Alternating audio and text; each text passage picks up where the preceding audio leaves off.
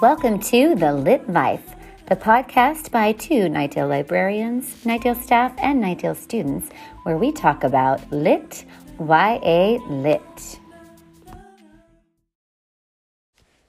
Hello, my name is Alison, and in today's topic, I will be discussing the book Simon versus the Homo Sapiens Agenda by Becky Albertalli. The main character in this book is named Simon Cyper. He is a 16-year-old high school junior with what seems to have a pretty normal life. But there's just one thing that he has been hiding, and that's the fact that he's gay. He has been emailing another closeted gay person in the school under the codename Blue. He mistakenly leaves his emails open, and it falls into the wrong hands and is now being blackmailed by the class clown, Martin Addison, and is now at risk of being outed to the whole school. This book is obviously very similar to the movie Love, Simon, which in my opinion, I like better than the book version. The book just has more details added to the dialogue, while the movie has visuals and just dialogue, which I prefer more. The book also starts off with Simon already finding out that he's being blackmailed, which cuts out a lot of the beginning parts in the movie. The movie, on the other hand, starts off with him finding out about Blue and starting to email him, and Simon just enjoying the whole thing, and then later on finding out that the emails have been leaked and him being blackmailed by Martin to help him get with Abby.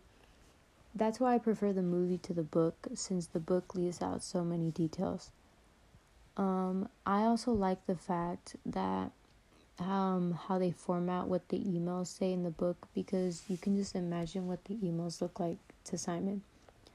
Through the dialogue, you can also really tell what Simon is like and his personality, which the author did pretty well in. In fact, each character is written in a lot of detail, and the relationship between the characters are really realistic. The description and imagery in each scenario is also really easy to picture, which just makes the whole book seem really realistic. I also do like how the book doesn't use really big words. The characters talk like normal teens, which makes me interested to read more of it.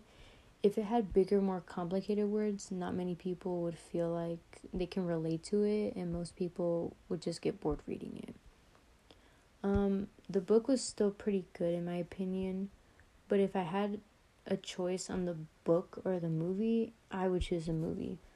Maybe it's because I like it better in the sense of it being visual than reading about it.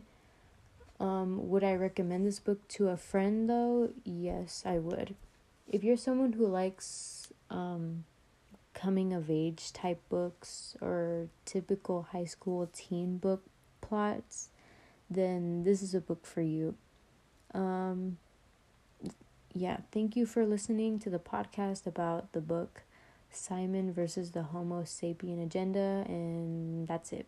Goodbye. Thank you for listening to The Lit Life. Check us out on the Nightdale High School Library website and follow us on social media.